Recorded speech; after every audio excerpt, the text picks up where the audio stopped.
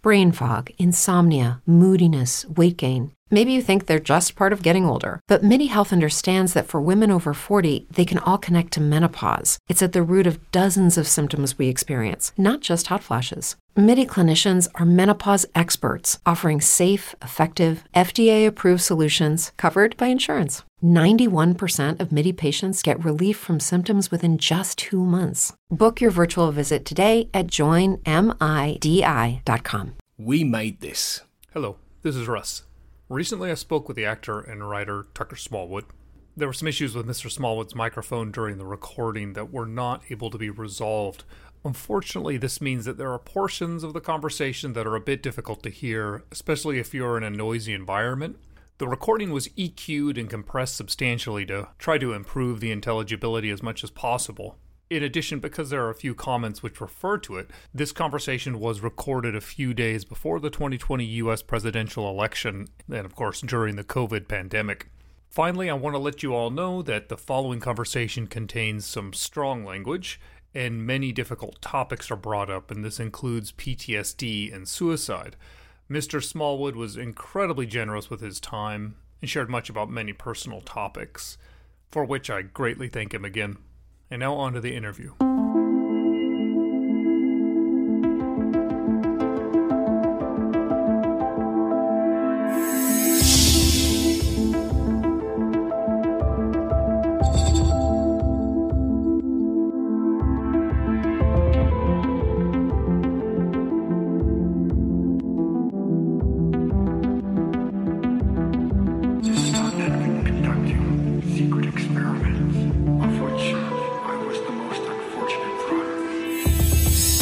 Welcome to the X-Cast. The truth is in here.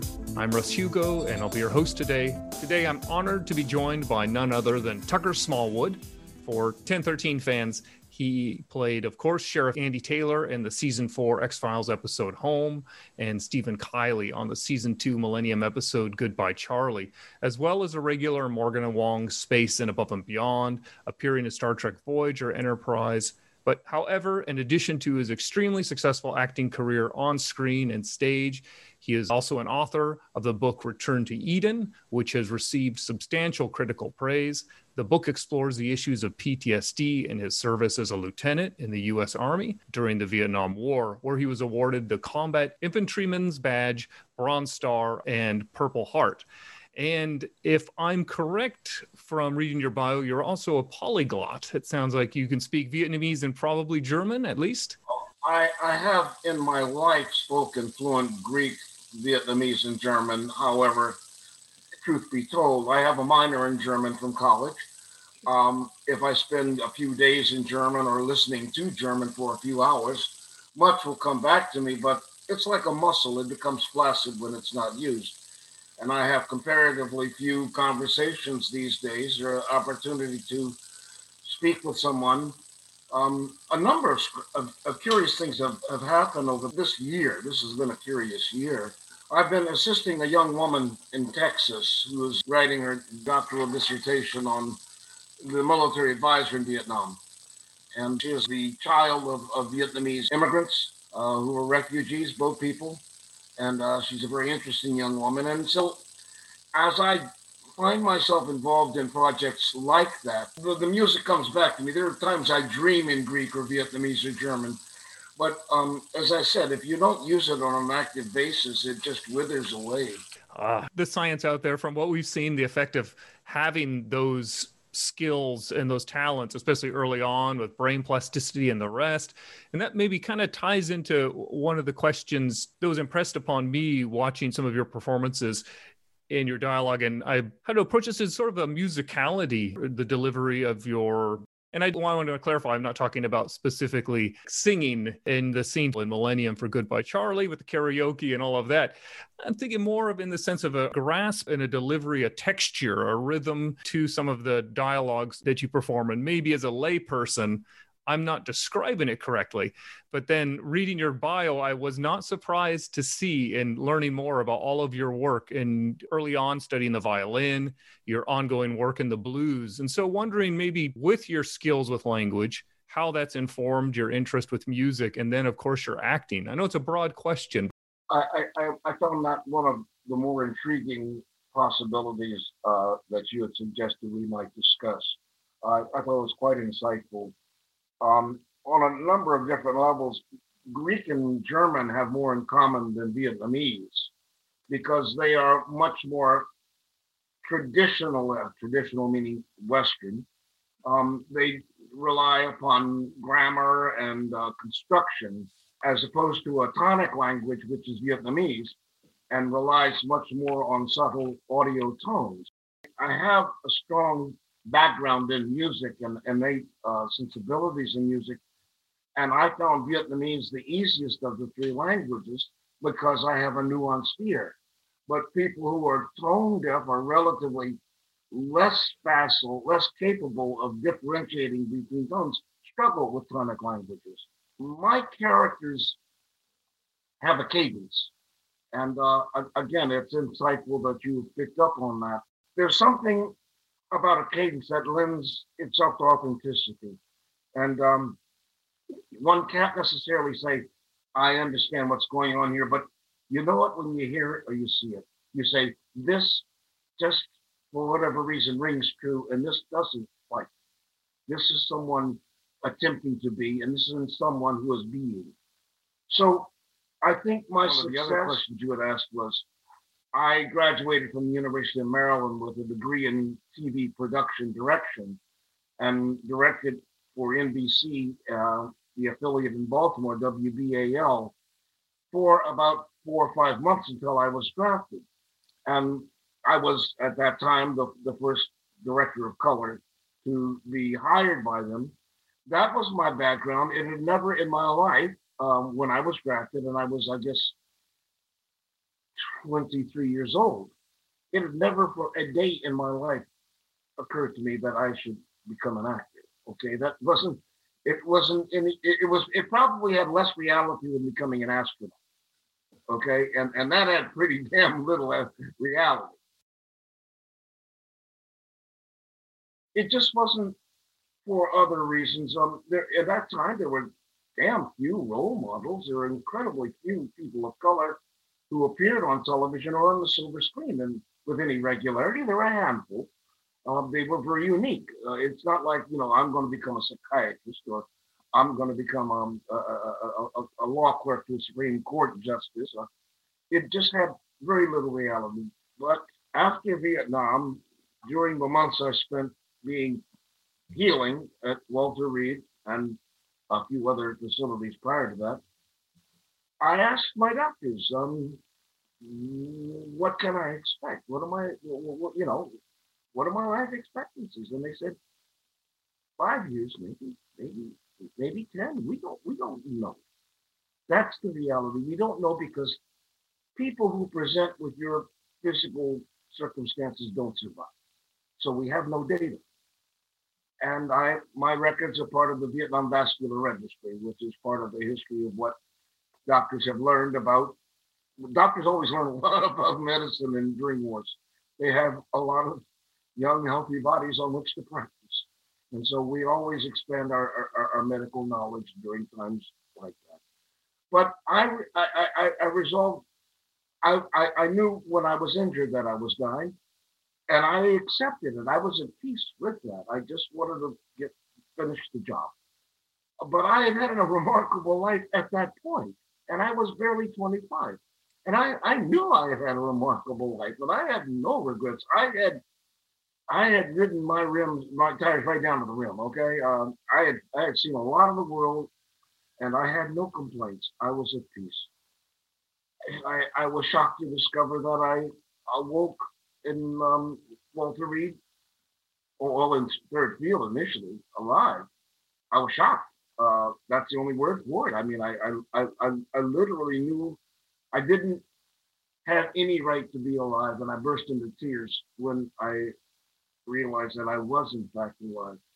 And so, knowing my time was finite, I thought, I know some technical things.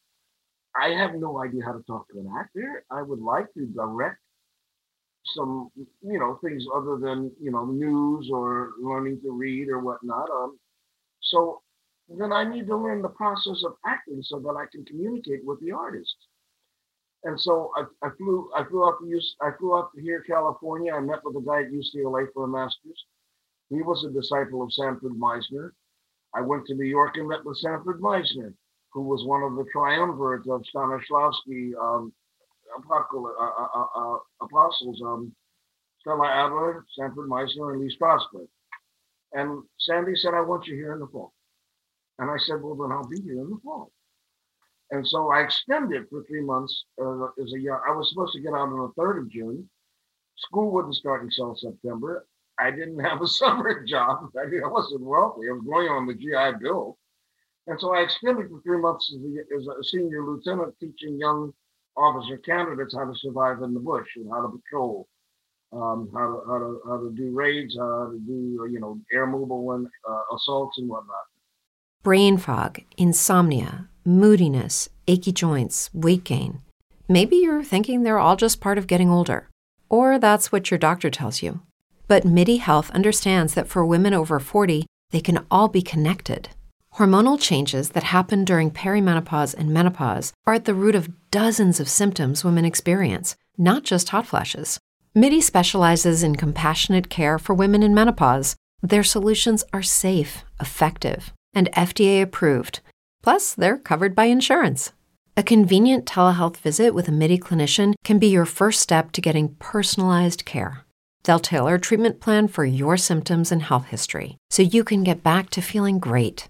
91% of MIDI patients get relief from symptoms within just 2 months.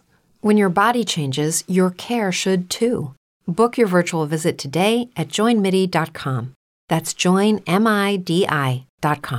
If you're a woman over 40 dealing with hot flashes, insomnia, brain fog, moodiness, or weight gain, you don't have to accept it as just another part of aging. The experts at MIDI Health know all these symptoms can be connected to the hormonal changes of menopause, and MIDI can help with safe, effective, FDA-approved solutions covered by insurance. 91% of MIDI patients get relief from symptoms within just 2 months. Book your virtual visit today at joinmidi.com. And I loved it. I had good information. I was a master instructor. I loved imparting knowledge that might keep some of these young men alive. And then I moved to New York and I resigned my commission and I studied acting for a year and a half. So that is how I became an actor.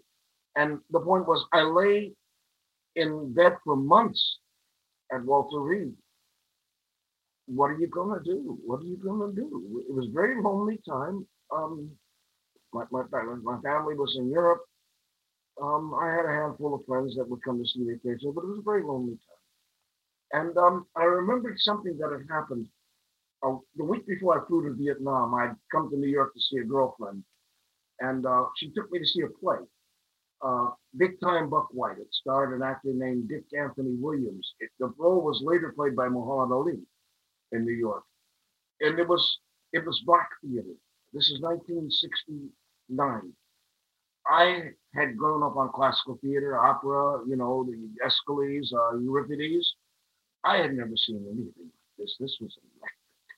And the actor, Dick Anthony Williams, the lead, it was riveting. And I could remember that performance months later as I lay in bed and thought, well, Jesus, that's about as exciting as anything I can imagine.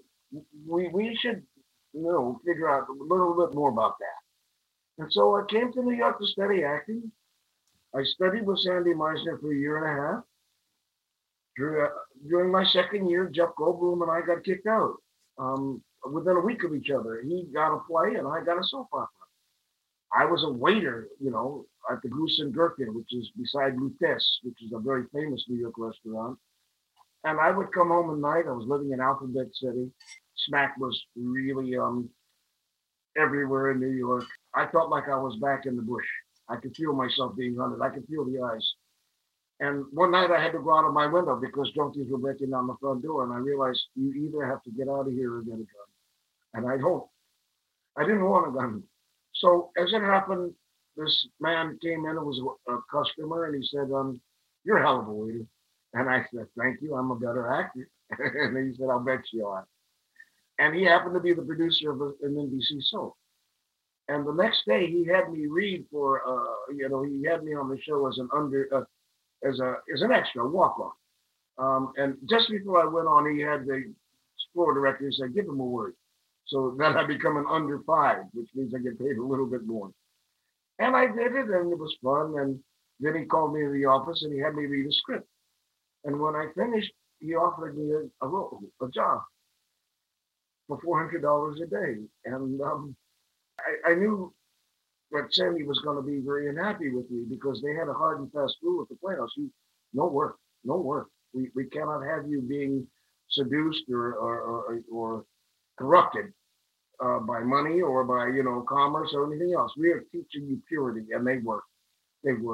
But I knew my time was limited, and I just didn't feel it was an opportunity I could pass up. I thought, this is the direction the horse is going. Try to ride in that way.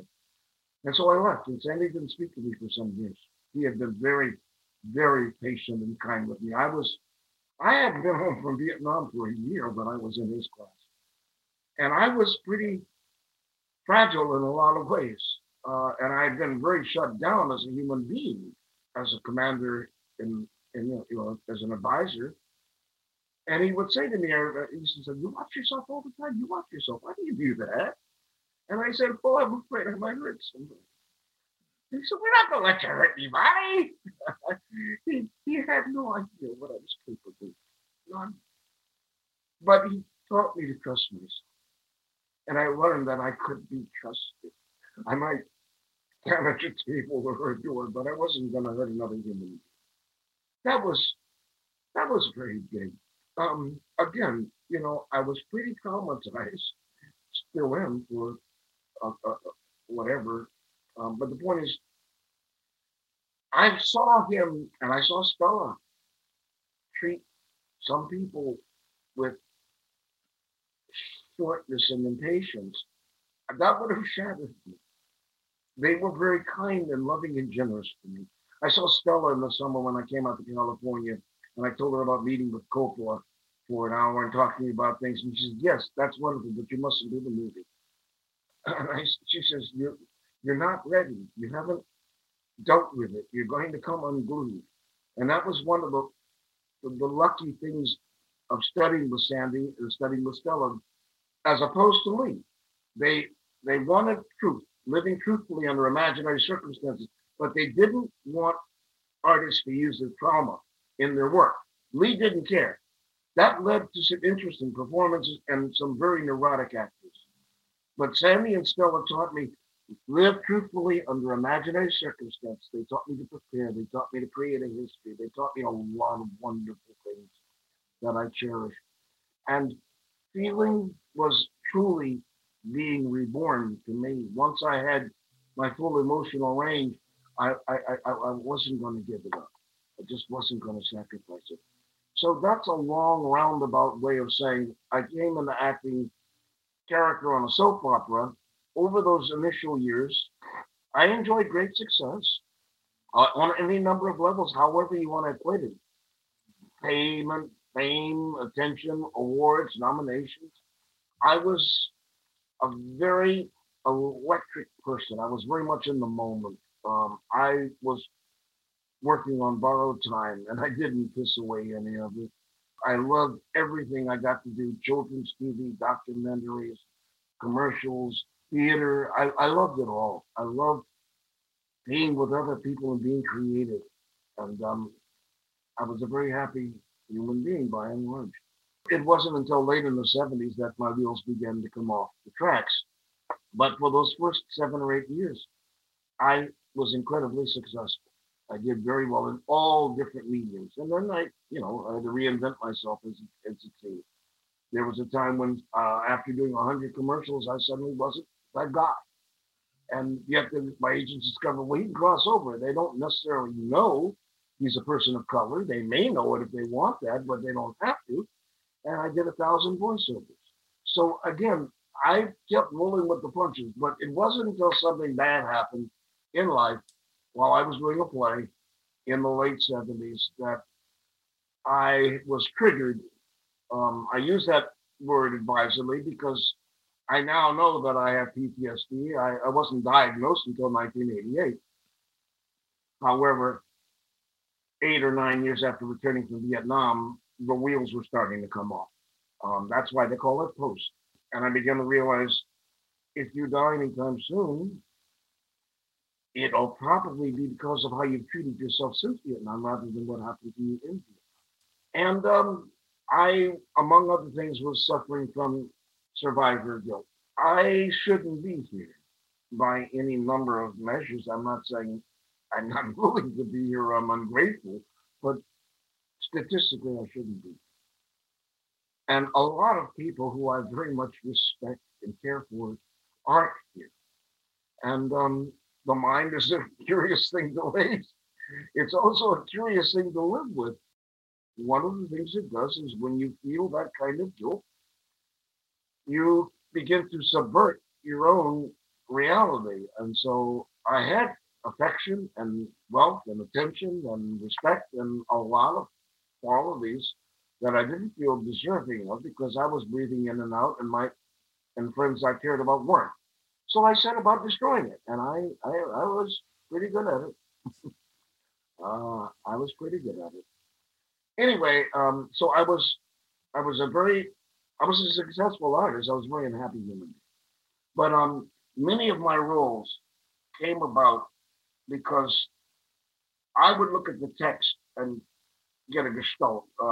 This is how I see it. And often I would go into a session and the producer would say, wow, that's not at all what we had in mind, but that's interesting. That's valid. And because I had such commitment to my choices, it stood out. And so I was able to succeed by, at times, giving them a new way of looking at something and doing it with such conviction that it was compelling. And a lot of roles have a cadence, whether it's an authority figure, whether it's a victim, whether they have a cadence. Now, the military cadence or the authority cadence is fundamental to my earlier life. And so that was easy to assume. What I love so much about working with Glenn and Jim on Space is that they allowed me to be who I was as a human being 25 years later. My values, my sensibilities were the same. And I was an older, more mature man. And that's priceless. There will never be a character. It's true that some things change as we get older. But if you're a woman over 40 and you're dealing with insomnia, brain fog, moodiness, and weight gain, you don't have to accept it as just another part of aging. And with MIDI Health, you can get help and stop pushing through it alone. The experts at MIDI understand that all these symptoms can be connected to the hormonal changes that happen around menopause, and MIDI can help you feel more like yourself again. Many healthcare providers aren't trained to treat or even recognize menopause symptoms. MIDI clinicians are menopause experts. They're dedicated to providing safe, effective, FDA-approved solutions for dozens of hormonal symptoms, not just hot flashes. Most importantly, they're covered by insurance. 91% of MIDI patients get relief from symptoms within just 2 months. You deserve to feel great. Book your virtual visit today at joinmidi.com. That's joinmidi.com. Say goodbye to your credit card rewards. Greedy corporate mega stores, led by Walmart and Target, are pushing for a law in Congress to take away your hard-earned cash back and travel points to line their pockets. The Durbin-Marshall credit card bill would enact harmful credit card routing mandates that would end credit card rewards as we know it. If you love your credit card rewards, tell your lawmakers, hands off my rewards. Tell them to oppose the Durbin-Marshall credit card bill. As meaningful and as expressive for me as Ross was. It was flattering because in those days in airports, you had recruiting offices in the airport themselves, a little glass case. And I would travel a lot, filming all over the world. And I would go through airports and guys would come running out of those little glass offices and stop me. I watch your show. I watch your show every week. I make sure my son watches that show. And that was so flattering to me because it was so evident Jim and Glenn cared. There was a respect for what those men do. And it resonated with people who were on active duty. They liked seeing themselves depicted in a certain way. It was reinforcement. I knew how special getting to collaborate with Jim and Glenn was. I knew intuitively by that kind of feedback, by my own sense of truth, by the fact that they allowed me to share in or express my points of view, or initially they wanted Russ to have a CMH. And I said, he doesn't need that. Blue Max. It's a lot to live up to. We ended up with a Navy Cross, which was more than enough. But the point is, I've had dinner with a couple of dozen CMH recipients aboard the Intrepid years ago. I've met with them, a number of them over the years. They are singular human beings, and it is though they have been touched by God. They carry that with them. There is a grace amongst the personalities are different. They're big, rough men, they're small, fragile men. There is a grace. And it was very clear that they walked on water for one moment in their lives. What they did was just fucking transcendent. And it's not a burden. They carry it with grace. They carry that weight with grace. And I just didn't want that responsibility. Every time, oftentimes when you see some lead in a show, he's got this or he's got that, to give him cred, to give him warrior cred or cop cred or whatever cred. And I said, he doesn't. He's good at what he does. I think my energy and my conviction will carry the day, but let's not. And I was grateful that they were secure. That's the thing. They were secure artists. The insecure artists don't allow the people working for them to have input, because then it begins to question, do I know what I'm doing? And there's sometimes when people want you because you have expertise or inside skinny, and there's some people who don't want you because they don't want to be called on their decision. So, I accept that. It's your project, dude.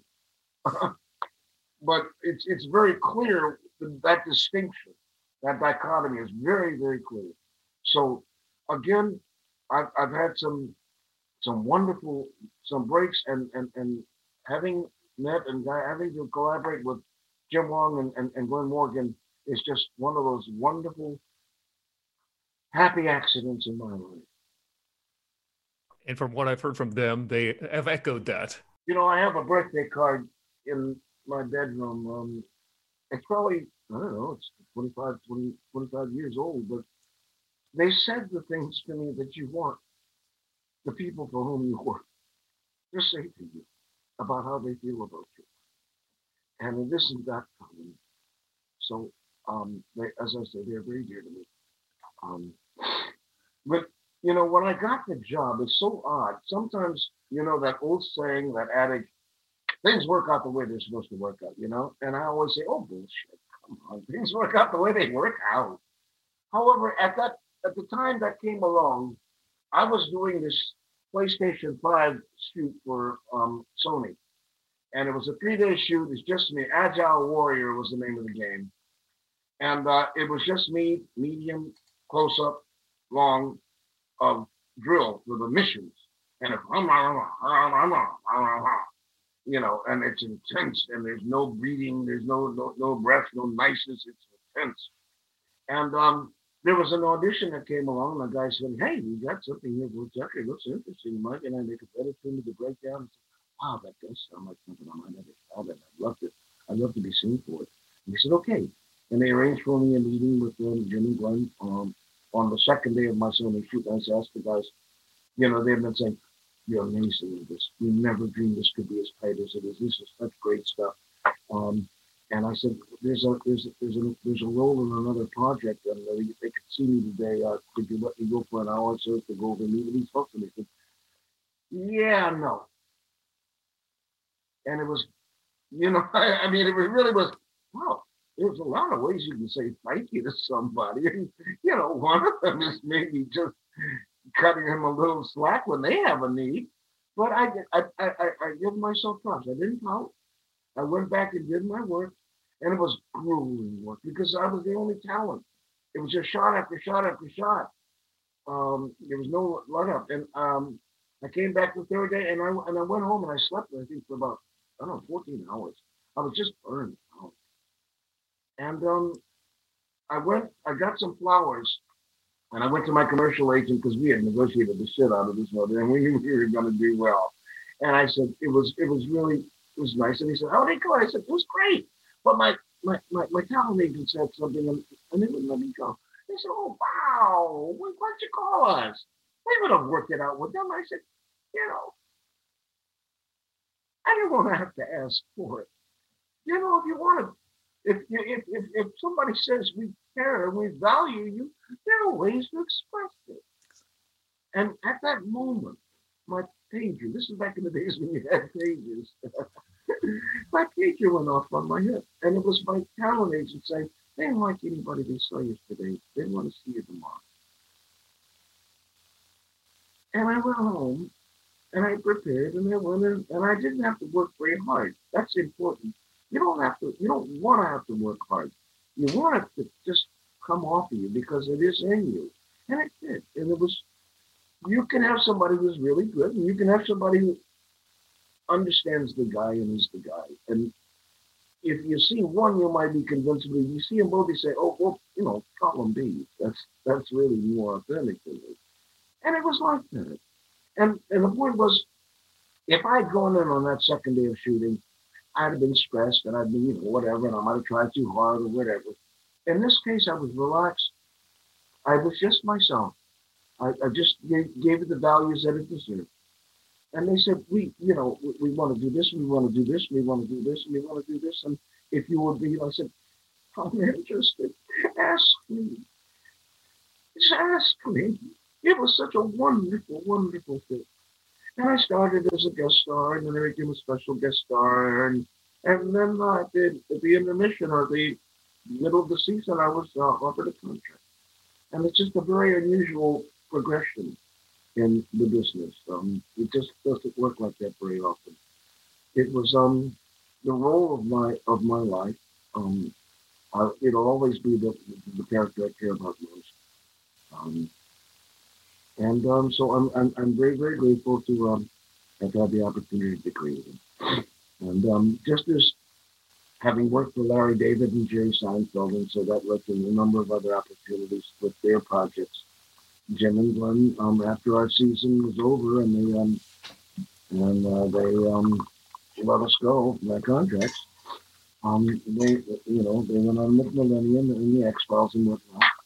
And I remember getting the script for the X-Files, and I went to a Pizzeria Uno.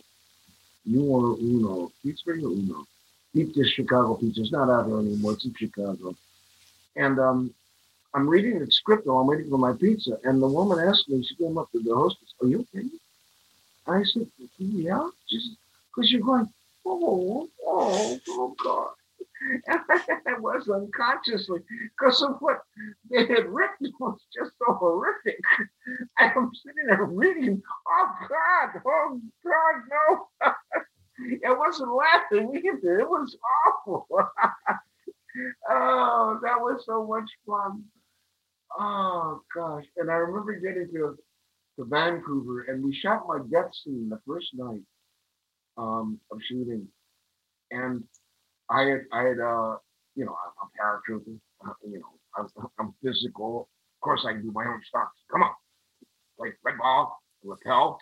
Yeah. Okay, there's a reason the guys get paid. Okay, we got a concrete floor. These roots are throwing me about like a feather. And I forgot to tuck my head at one point, and I just, my head smacked the floor, and I saw stars, and I saw three, and I said, listen, when you shoot my point of view, defocus the camera, because that's how I'm seeing everything. And so at that point, I said, let the stuntman earn his pay, schmuck. And it was great fun that night, but it turned out none of that footage was used, because Glenn Carter said, your work was good, it was solid, but the bad guys were lit like Shirley Temple, okay? The lighting designer, the for that shot was not comfortable working in the darkness that Chris and the values of that show demanded. He was let go that night. A new lighting designer was brought on who became, the lighting designer. And I had to stay an extra 4 or 5 days to reshoot my death scenes. But I just thought that was interesting. The people had said they see my brain splatter. What the imagination does, there was a moment where I let my hand fall into the pool of blood, and there's a splatter. But when it's dark and you can't quite see you, your imagination takes. That's the wonderful thing about horror, So I love that, and I remember I was wandering around downtown Vancouver one day. I was off for that couple hours, and this big tall guy, calls off to me, "Hey Tyler, hey, good-looking guy." And I was sitting there saying, "Oh, fuck is that?" It's one of the Peacock brothers. I stayed away from these guys, and their makeup was horrific.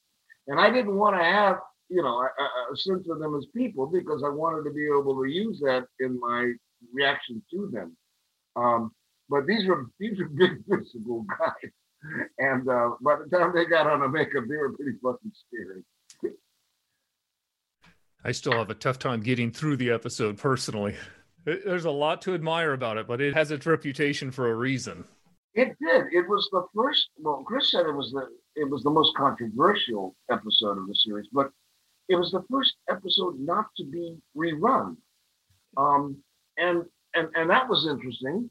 But then they had a marathon every Halloween every year, and it was the most requested episode of X-Files because they never ran it. And because it was horrific, but it really was kind of singular in what it did, and I had lots of fun experiences doing it, and I always thought of the woman who played the mother of the Peacock Boys. I called her Dolly because she lay under the bed and had a little carded thing, a little real card. I've always enjoyed that film. But I really, that was my first trip to Vancouver. I've been many times since then, but that was my very first trip to Vancouver. And it was just beautiful old growth forest, and this is mid-90s. Late 90s, mid-late 90s. But I really enjoyed myself there and really enjoyed going back. And Kelly Manners, our first was the brother of our first one, Space Above and Beyond, and just a lot of nice things. On that point, actually, we had a question from Paige Schechter, who's a avid part of the XCast, who wanted to ask you specifically about your experience working with Kim Manners. You reminded me of somebody I might have encountered in Vietnam. There was a directness and an authenticity to him, and he didn't get flustered. He was used to long hours and stress and pressure. I haven't thought about that before, but that's the closest analogy I can make. He just had that. He was seasoned. He was the kind of guy you want for a first. That's the kind of guy it takes to succeed. The energy, when you see behind the scenes, there's something to it, and it comes through on the episode. Very talented individual. To go back to some of the things you were talking about, from other comments and people that I know who are a fan of your work, they'll mention that you often play a lot of military characters. Yes, there is a traditional, stereotypical military cadence that performers will often bring in TV I don't always mean the drill instructor cadence. No. There's a rhythm to professions, I think. Yes. That may be an idiom, it may be a stereotype, but I know that I look for that. I look for that in the text, if the writer had intended it. I look for it for myself as an artist, because it's something I can hang my energies and my transitions on. Yes, to clarify, I think you will bring a nuance that goes far beyond the stereotype that we're generally seeing. Sometimes actors can dehumanize military professionals, especially higher ranked officers. There's such a stiffness. And oftentimes in your performance, there is through the cadence, especially, there is this humanity that comes through. I would hope the word that would come to mind, Russell, was humanity. I would hope that would be the word. Again, I've described my being before Vietnam as somewhat shut down emotionally. I was dedicated to my work. It was important to me. The mission was important, but there was a temptation to become abstract. I could depersonalize because, well, I am now. I don't know that I ever. I mean, I regard myself as a comparatively sensitive person prior to Vietnam, but I was pretty private. But after getting out of the hospital and certainly after discovering access to my entire palette of feelings, I realized this is the essence of life. This is what being alive is. Feeling is what is being alive. And I don't want to give that up. And I don't care if some people are embarrassed by my success or whatever. That's not my issue. I'm okay with me. I'm okay with feeling, because the antithesis is unacceptable to me. I don't want to just get through it. Okay. I wake up today and say, I'm disappointed, but I don't want to just get through it. Okay. I don't want to pass time. Life is just too precious for that, in my estimation. So in Millennium, I got to work with Kristen again, and that was lovely. I got to meet Lance, who I adored from his prior work. And so that was very, meeting two people, one of whom I have a fondness for and a respect for, and one of whom I have admiration for. We were shooting in this building. It was a psychiatric institution, and it was haunted. There was no question about it. It was fucking haunted. And I went down there, and I have worked with an addict for some time. I have always attracted a lot of attention from the other side. And she was trying to help me to be more proficient in shielding so that I might function better in spite of the attention I had drawn. But I went downstairs that night, I remember, and going to some rooms, and I just said, no. There's a wonderful commercial on right now. A guy goes up to the attic, and he turns on the light, and he sees all of these strange models and dummies and people sitting there in his attic. It's a Geico commercial or whatever. And he says, nope. He turns off the light and he goes back downstairs. And I did that. I went downstairs and I went down the hall to these empty rooms. And this is an abandoned psychiatric. It's got the ivy on outside and everything else. It's perfect for Gotham. And we were shooting in that sucker.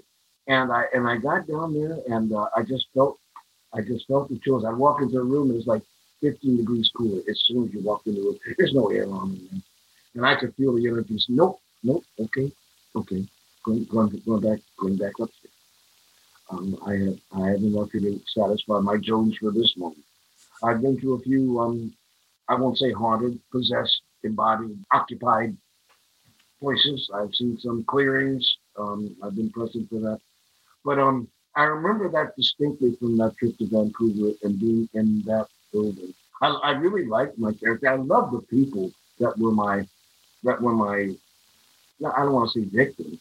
And I thought it was interesting, Russell, over the years as I encountered people's responses who had seen it, they came out on two different sides as a rule. Those who believed in assisted suicide saw me as an angel of mercy. Those who did not believe in assisted suicide saw me as a demon, as an angel, as an agent of evil.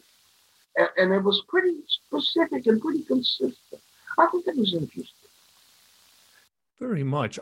Expanding on that with your background and your extensive advocacy work dealing with PTSD and the things you're talking about before and using acting to process emotions. And that episode deals a lot with issues of depression and hope. And you play a crisis counselor. When watching it, there is a real unique empathy coming through your performance. And I'm wondering how you felt when you read the script and how you approached some of those very difficult. It's true that some things change as we get older.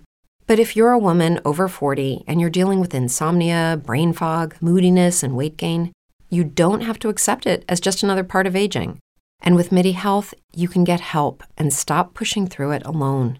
The experts at MIDI understand that all these symptoms can be connected to the hormonal changes that happen around menopause, and MIDI can help you feel more like yourself again. Many healthcare providers aren't trained to treat or even recognize menopause symptoms. MIDI clinicians are menopause experts.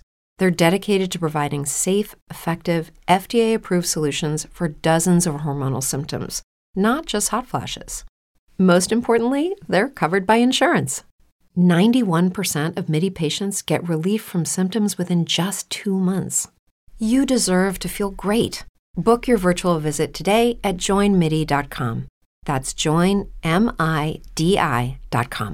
Hello, it is Ryan, and we could all use an extra bright spot in our day, couldn't we? Just to make up for things like sitting in traffic, doing the dishes, counting your steps, all the mundane stuff. That is why I'm such a big fan of Chumba Casino. Chumba Casino has all your favorite social casino-style games that you can play for free anytime, anywhere with daily bonuses. That should brighten your day a little.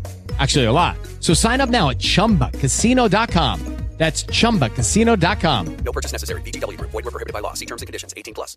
Themes, especially considering your knowledge and experiences with them. I think that's a very interesting question, one that hasn't been asked, as I can recall, over the past 23, 4 years. It's the character spoke to me. I don't know whether Jim and Glenn incorporated any of their impressions of me into the creating of that character. But it spoke to me, and I am, at this point in my life, an empathetic person. I don't know that I would have described myself in that same way prior to 1969. I don't know. But I think it's applicable at this point in my life. It's what's so. And my training is to be instinctive. My training is to, you hear some voice here, sometimes go with it. What is talent? Talent is sometimes just having some decent instincts and trusting. And when you're fortunate enough to, if you're a singer, if you're fortunate enough to work with gifted composers, then you're probably going to have some success if you're really good.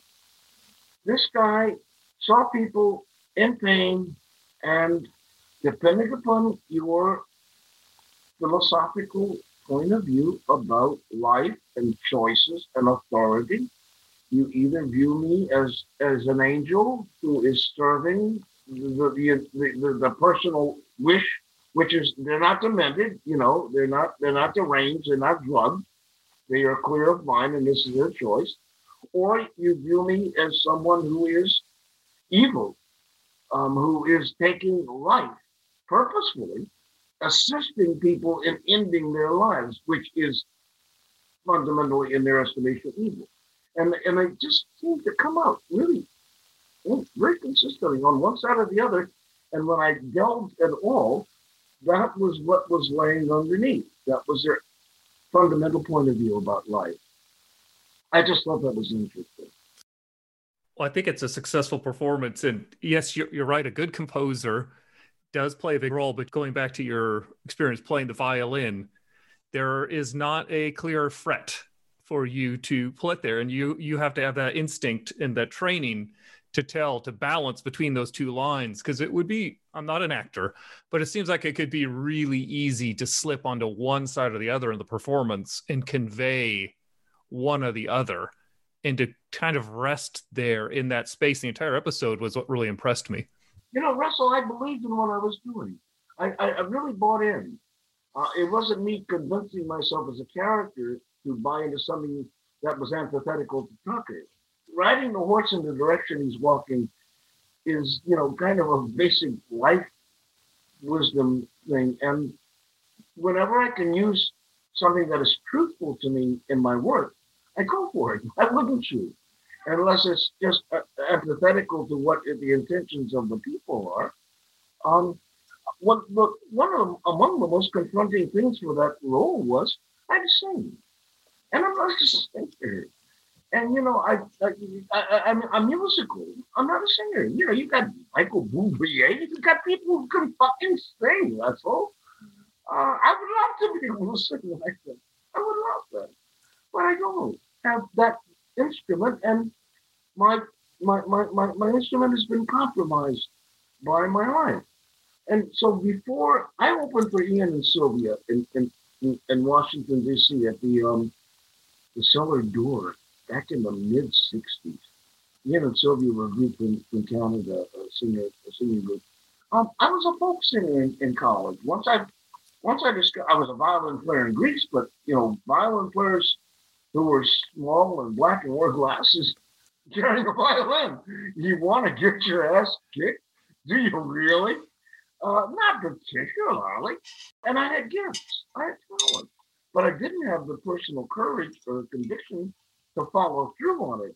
If I had encountered someone like Noel Pointer, a gifted young black violinist, a brilliant young man, whose life was sadly shortened by his own difficulties, but he was brilliant as a musician. And I thought, God, if I had ever heard somebody like this when I was 10 or 12, I don't know, maybe I would have stayed with it, maybe. But I gravitated to, I played the violin in high school in the orchestra, bass.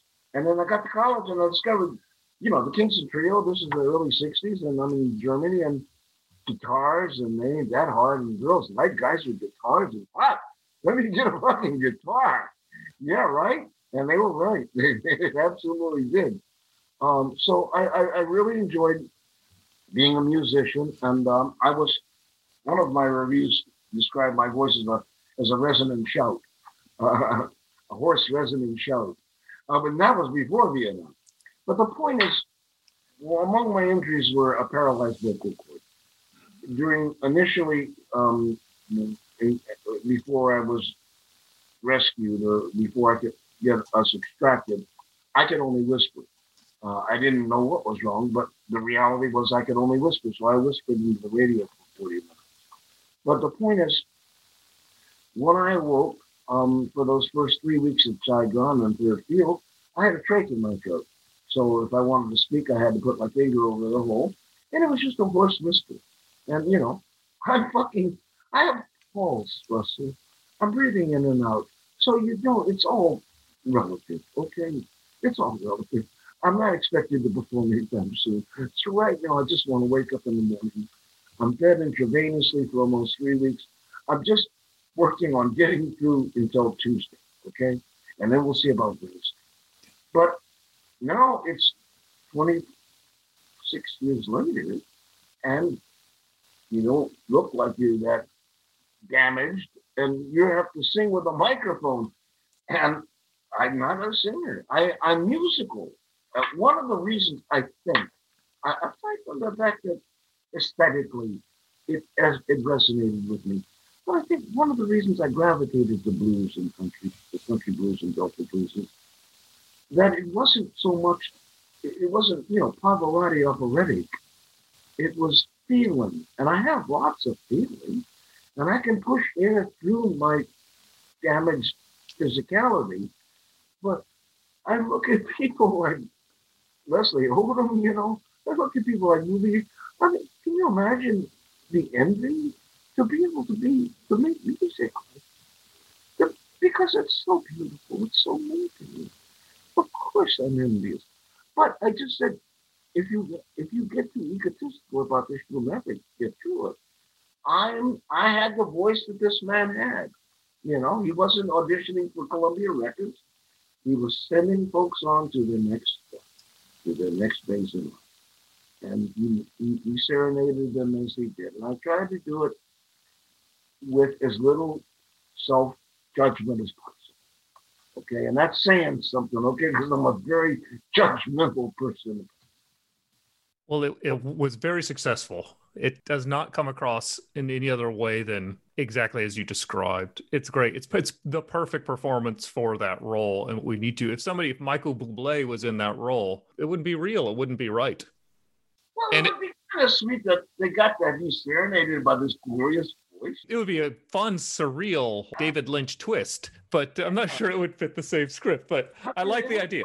You know, if your storyline is you get sent off to the next space by a guy who's got not such a great voice. Yeah. At least his pitch isn't that bad. Yeah. But, the quality of his voice is so great. But I think that goes back to you being musical. Most people don't have those standards you have, I don't think. I think most people know the difference between really sucky and really good. So there's a lot of people who are kind of sucky who are succeeding these days. So I'm not going to argue that point. But that is not how anyone has ever described that performance. You're on pitch. It sounds great. It's sort of a karaoke machine with a campy backing track. So it has all these things that are going to hinder your performance. Well, I don't want to take too much more time, but I if it's okay to just ask you a little bit more about the blues, because watching some of the clips that I could about the Tall Tales and some of the other Delta blues stuff you did, some other performance, I think it's fabulous. I'm a novice person about the blues. Maybe I'm not as picky, but I think the energy and the emotion that you're talking about really comes through. When was it that you really first connected with that and then transitioned that into the stage? Kind of a broad question. No, it's a fair question. It's an interesting question. When was it? My intellect tells me that I really super gravitated to Delta blues after Vietnam and after my injuries, because intuitively I realized your equipment is compromised. If you can own the genre, the energy, the zeitgeist, and not worry about sounding like Jesse Norman or Pavarotti, get your fucking ego out of the way. You could enjoy. You could serve, because I so love the singularity of these men.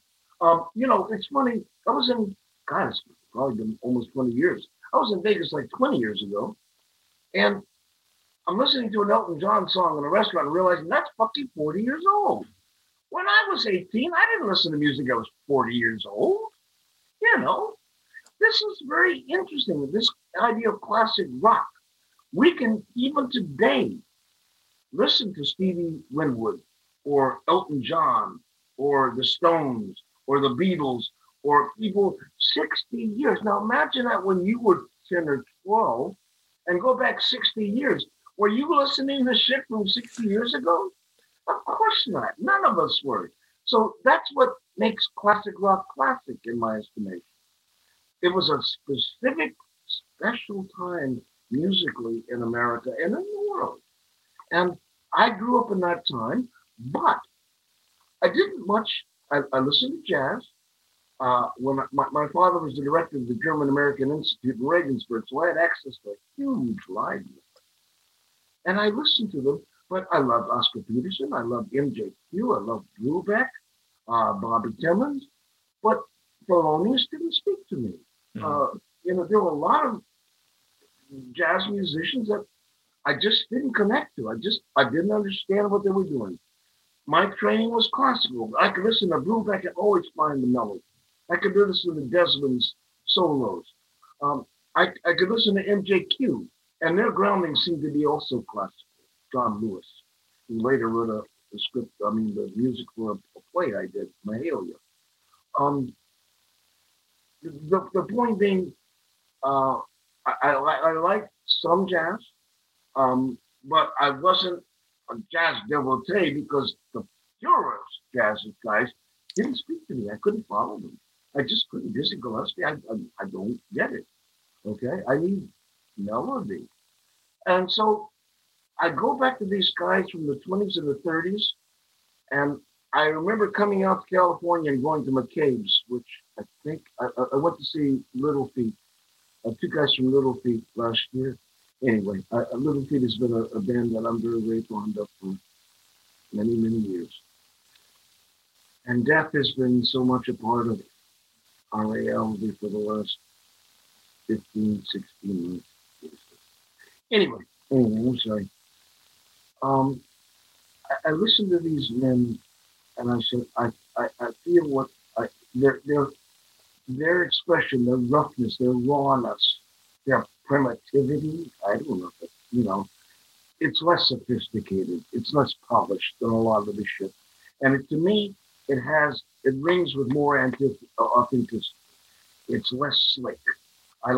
It seems real to me. That's what I have emotions. I have a sense of truth. I will say to interpret that. And because my equipment is compromised, perhaps I can get closer to what they did than I can by trying to do Pavarotti or Bublé or someone like that. And I just love the music. The fact that these men couldn't read music. They had these instruments, that were beat up and they got in fights and shit. Their hands were arthritic.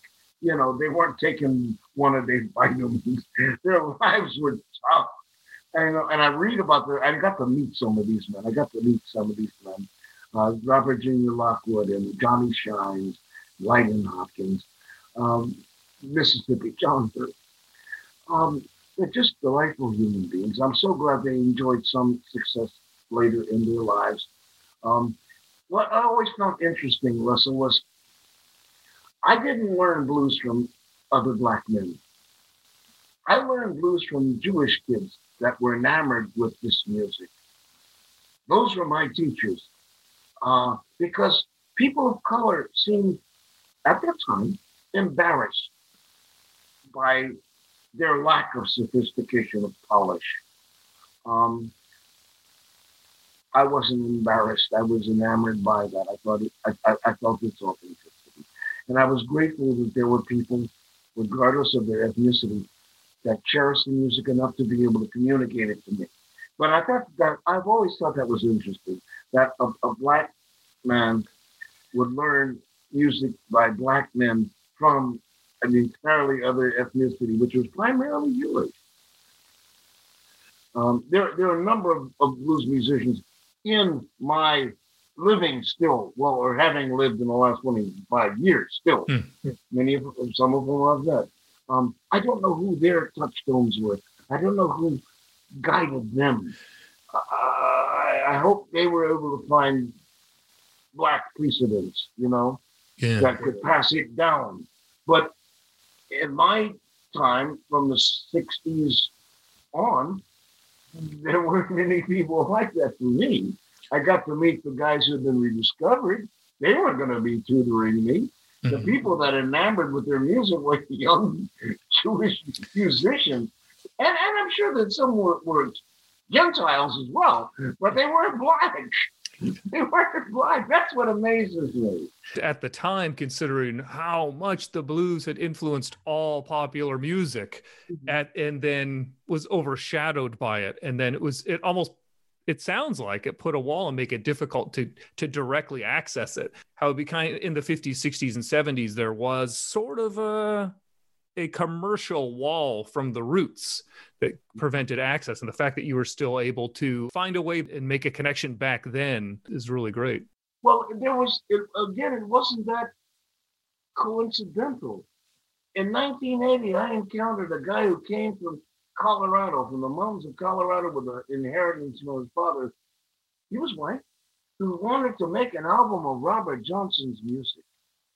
And I had encountered Robert Johnson at the Guitar Study Center here, and the guy said, "Okay, now let's call the Robert Johnson tournament." And I said, oh, that's fine. Now, in 1981, I began recording a blues album of Robert Johnson's music before those tracks in the vaults of Columbia were ever released on CDs some 10, 15 years later. The music I recorded 40 years ago is pretty compelling. And we had hoped, this past summer, we were going to be touring in Europe and Russia in blues clubs. And having dropped a CD and an album, a vinyl album. That didn't come to pass for a lot of reasons that I'm sure you understand. But I became somehow intrinsically attached to the legend, the mythology of Robert Johnson.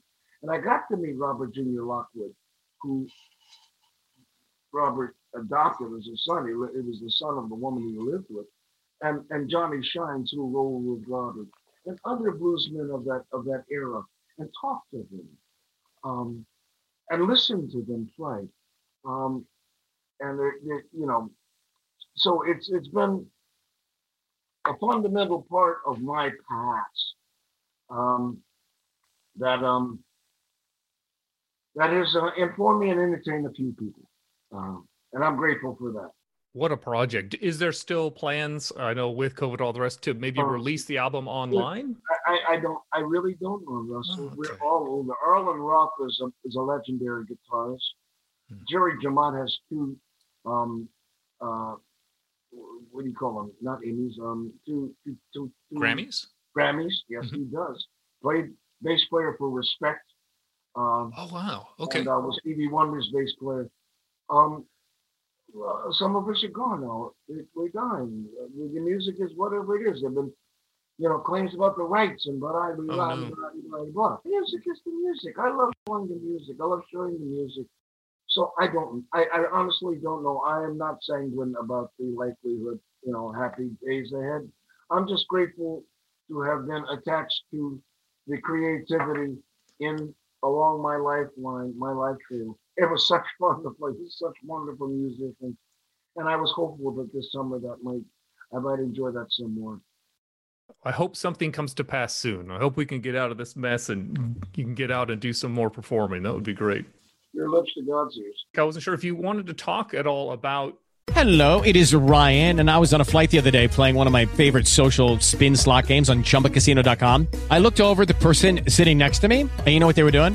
They were also playing Chumba Casino. Coincidence? I think not. Everybody's loving having fun with it. Chumba Casino is home to hundreds of casino-style games that you can play for free anytime, anywhere, even at 30,000 feet. So sign up now at ChumbaCasino.com to claim your free welcome bonus. That's ChumbaCasino.com and live the Chumba life. No purchase necessary. VGW Group. Void where prohibited by law. See terms and conditions. 18+. With Lucky Land Slots, you can get lucky just about anywhere. Dearly beloved, we are gathered here today to... Has anyone seen the bride and groom? Sorry, we're here. We were getting lucky in the limo and we lost track of time. No, Lucky Land Casino, with cash prizes that add up quicker than a guest registry. In that case, I pronounce you lucky. Play for free at LuckyLandSlots.com. Daily bonuses are waiting. No purchase necessary. Void where prohibited by law. 18+. Terms and conditions apply. See website for details.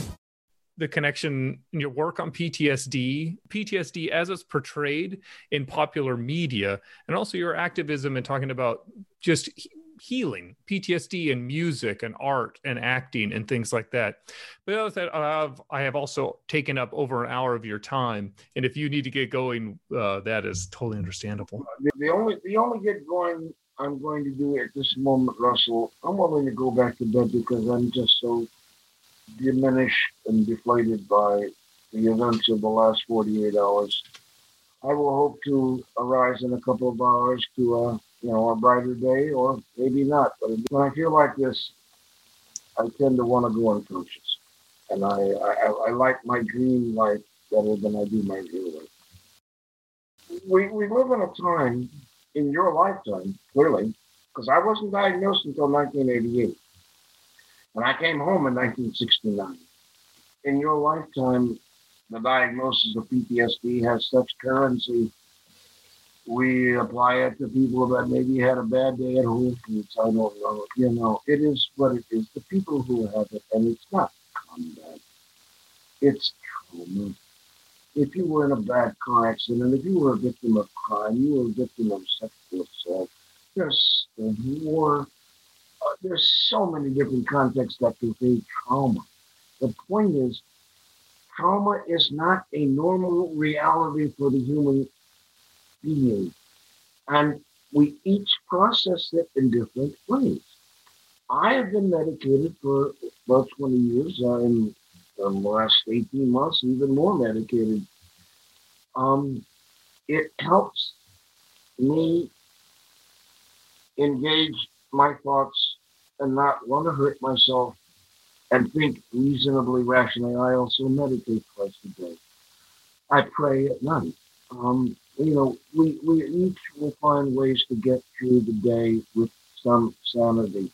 But in the reality in which many of us live, not just in America, you have people all over the world who are experiencing refugee conditions and terrorism and people coming in and just killing them and taking their shit and, because they can, because they're powerful, because they have guns, because they have political juice. But in America, people have lost their livelihood. People have lost their confidence in the equitable treatment under the law. People have lost their confidence in the goodwill of their neighbors and their colleagues. We have so many things right now that are assaulting our sense of normalcy. I'm grateful that I'm medicated. I quit smoking 2 months ago. I've smoked for 60 years. And I didn't quit because I wanted to improve the quality of my life, right? I quit because during the fires I couldn't breathe anymore. I just couldn't fucking breathe. And I miss my pulmonary. And I hope that I can stay clean. It's one of any number of vices that I entertained at 76 that, or impacted the quality of my life. But getting fucking help. I have therapy now on Zoom. But I had an in-person relationship with my therapist before we went to Zoom. And I've been in therapy off and on for 50 years. Okay, so I know the process.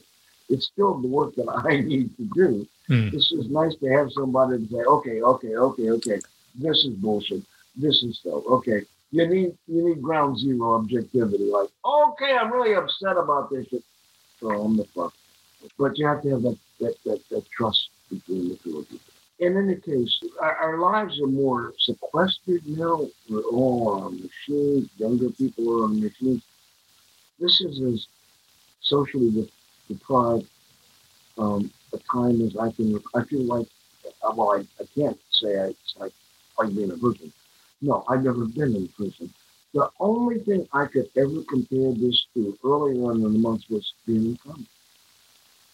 I didn't know what the fuck was going to happen tomorrow. There's a good chance it was going to be. But I didn't know. And I mean, that was day after day after day after day after day. Until you got shit. Because the 5 commanders before me lasted 8 months. So it's just a question of when are you going to get fucking shot? Well, eventually that is. But the reality, the existential reality of living. Today is what? Today is Wednesday. It's the day after Tuesday, the election day. I have an interview with Russell. At 5 o'clock, I'm going to do a TM. I'm going to meditate in the group. I love the dynamic. I love the energy of group meditation. But I'm also grateful it's in Zoom because I still cough. And I hate to cough in a mass, in a room of meditators because it's disruptive. I don't want to disrupt anybody's, group. But I still feel the power of the unity of being a part of a larger thing. I think there's something fundamental in a human being about wanting to experience being part of something larger. So we began talking about this because of PTSD. I was part of, for many years, an initiative, a 501c3, which is a charity, initiated by a woman 17, 18 years ago who was ready to retire. She was a psychiatrist who was ready.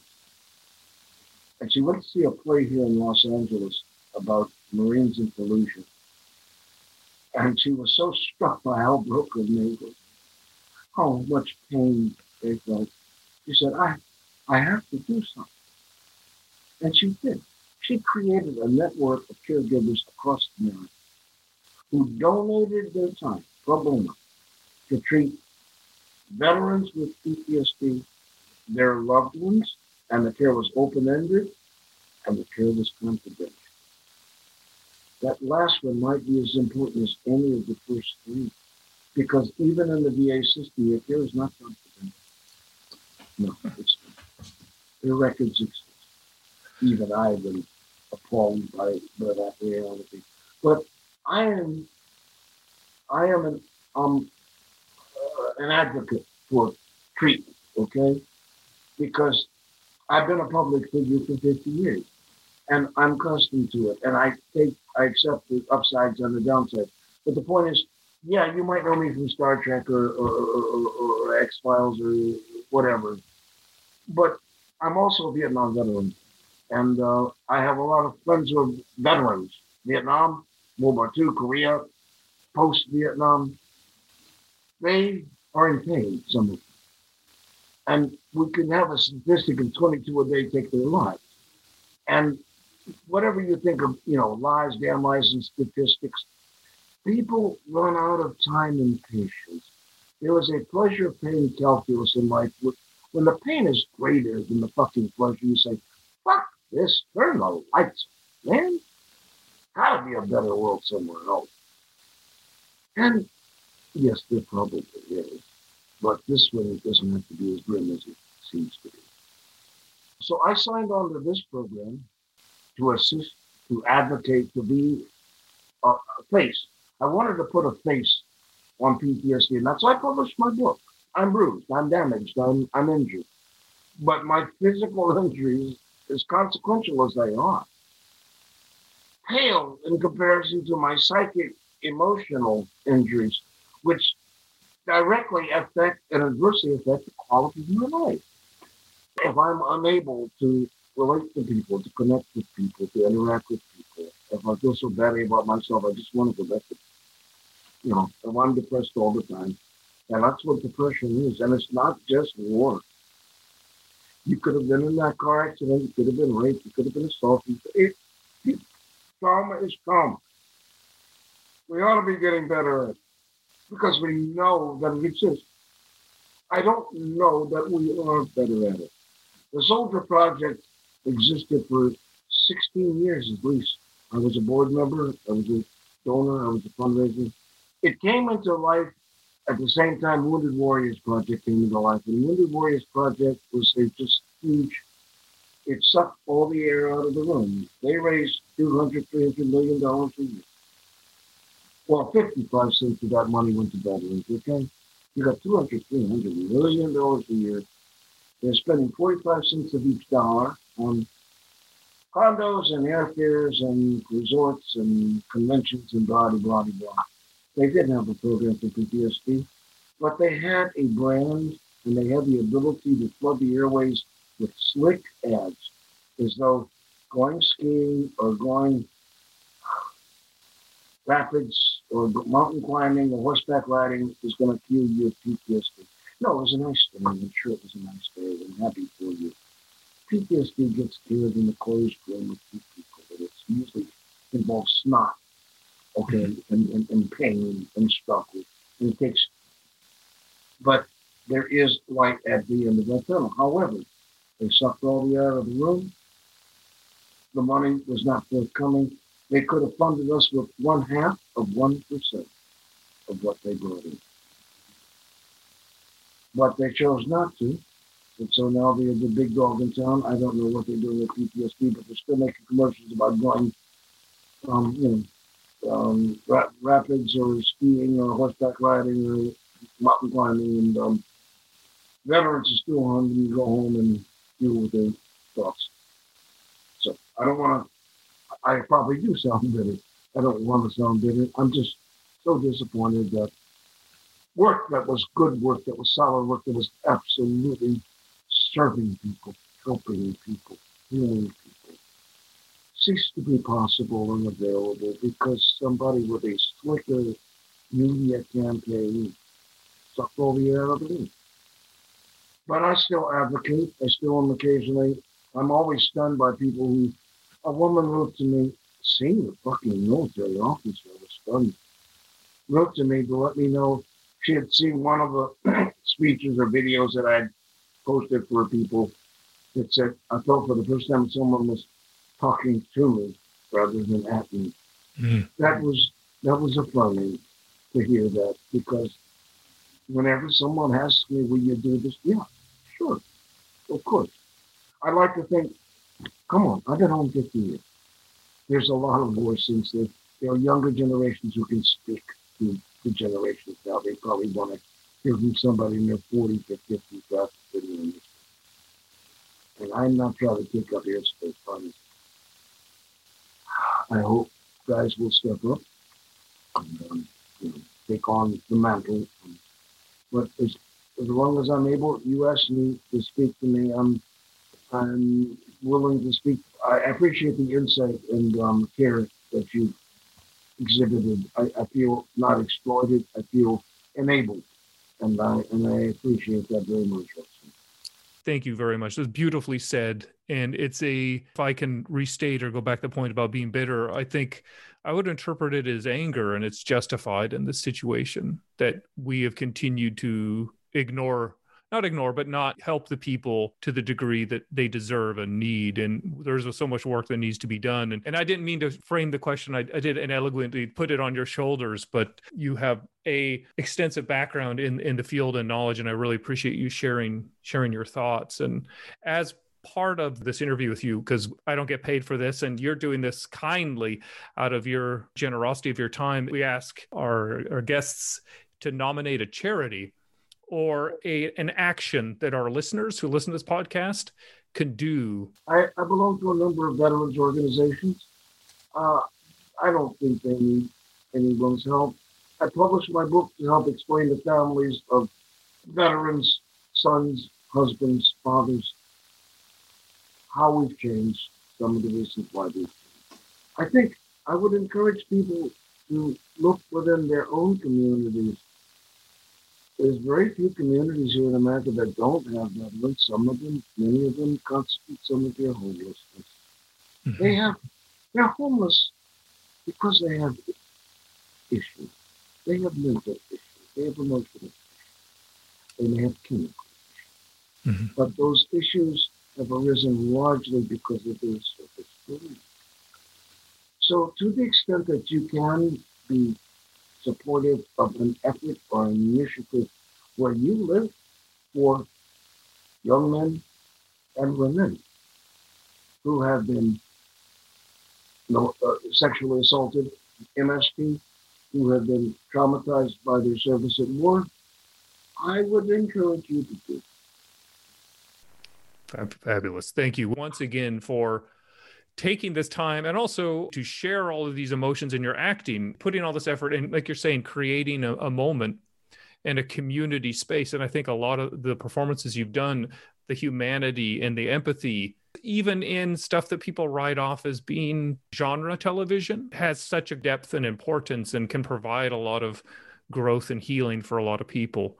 I want to thank you for all of your work that you've shared with us artistically over the years, which you'll continue to. And again, for taking the time to speak with me. And Russell, thank you for your patience and your insights. I enjoyed this process. I've done a lot of these, and this was certainly one of the more pleasurable ones. You be well. It's been an honor and a pleasure. You take care. Thank you so much. Great to talk with you.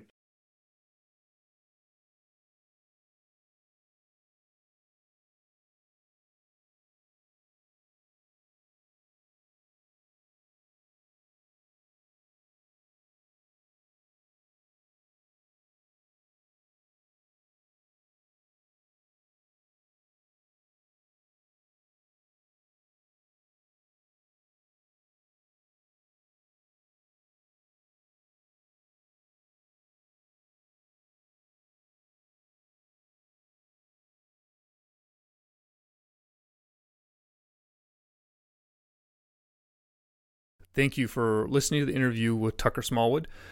As mentioned in the interview, if you enjoyed the interview and you want to give back a little bit for the time that he shared with us, he requested that you support a local charity that deals with PTSD or veterans issues, something in your area that's related to that.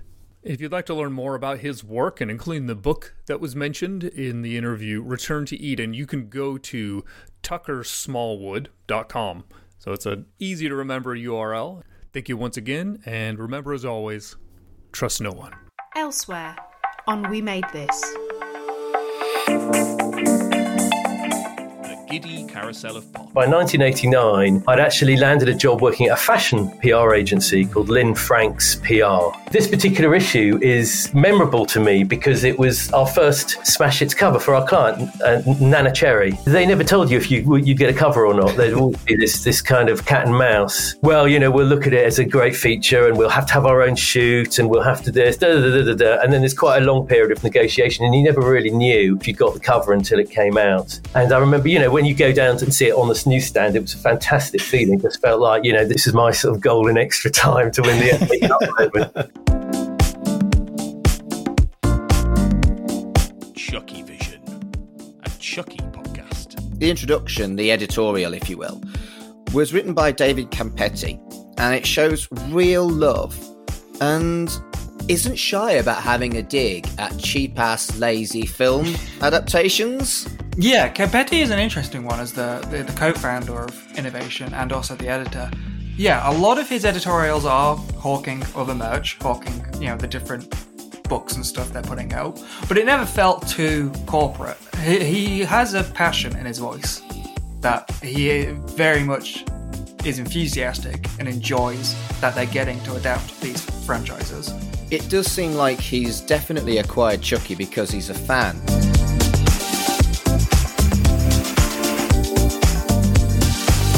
Red and Berry podcast. The theme this month was an Anne Rule book, so true crime, but not The Stranger Beside Me, which is her big book that broke the world of true crime fiction, non-fiction. True crime fiction, I just said. That's not a sentence. Yeah. He fell in love. Oh. He's so in love, but still not in love enough to stop using sex workers. Yeah. But in love enough to not murder them. So... Okay.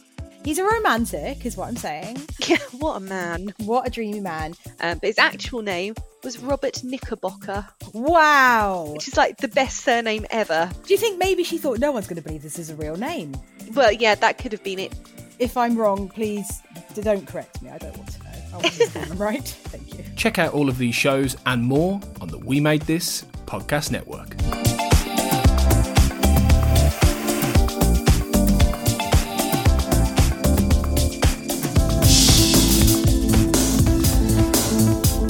The Xcast and X-Files podcast was created by Tony Black and is produced and hosted by Carl Sweeney, Sarah Blair and Kurt North. You can find the podcast on Twitter at the X_cast, on Facebook by typing in the Xcast, and in our group, X-Files Basement, the Xcast podcast fan group, and on Instagram at the Xcast pod. Don't forget, you can support the show by becoming a member on Patreon.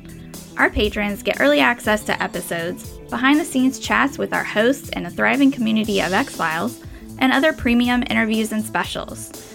To find out more and subscribe, you can go to patreon.com/thexcast.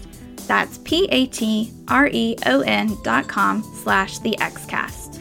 We are also part of the We Made This podcast network, full of popular culture shows, including our Millennium series, The Time Is Now. You can find all of our shows at our website, wemadethispod.com, or via Twitter at wemadethispod. Thanks for listening and keep watching the skies.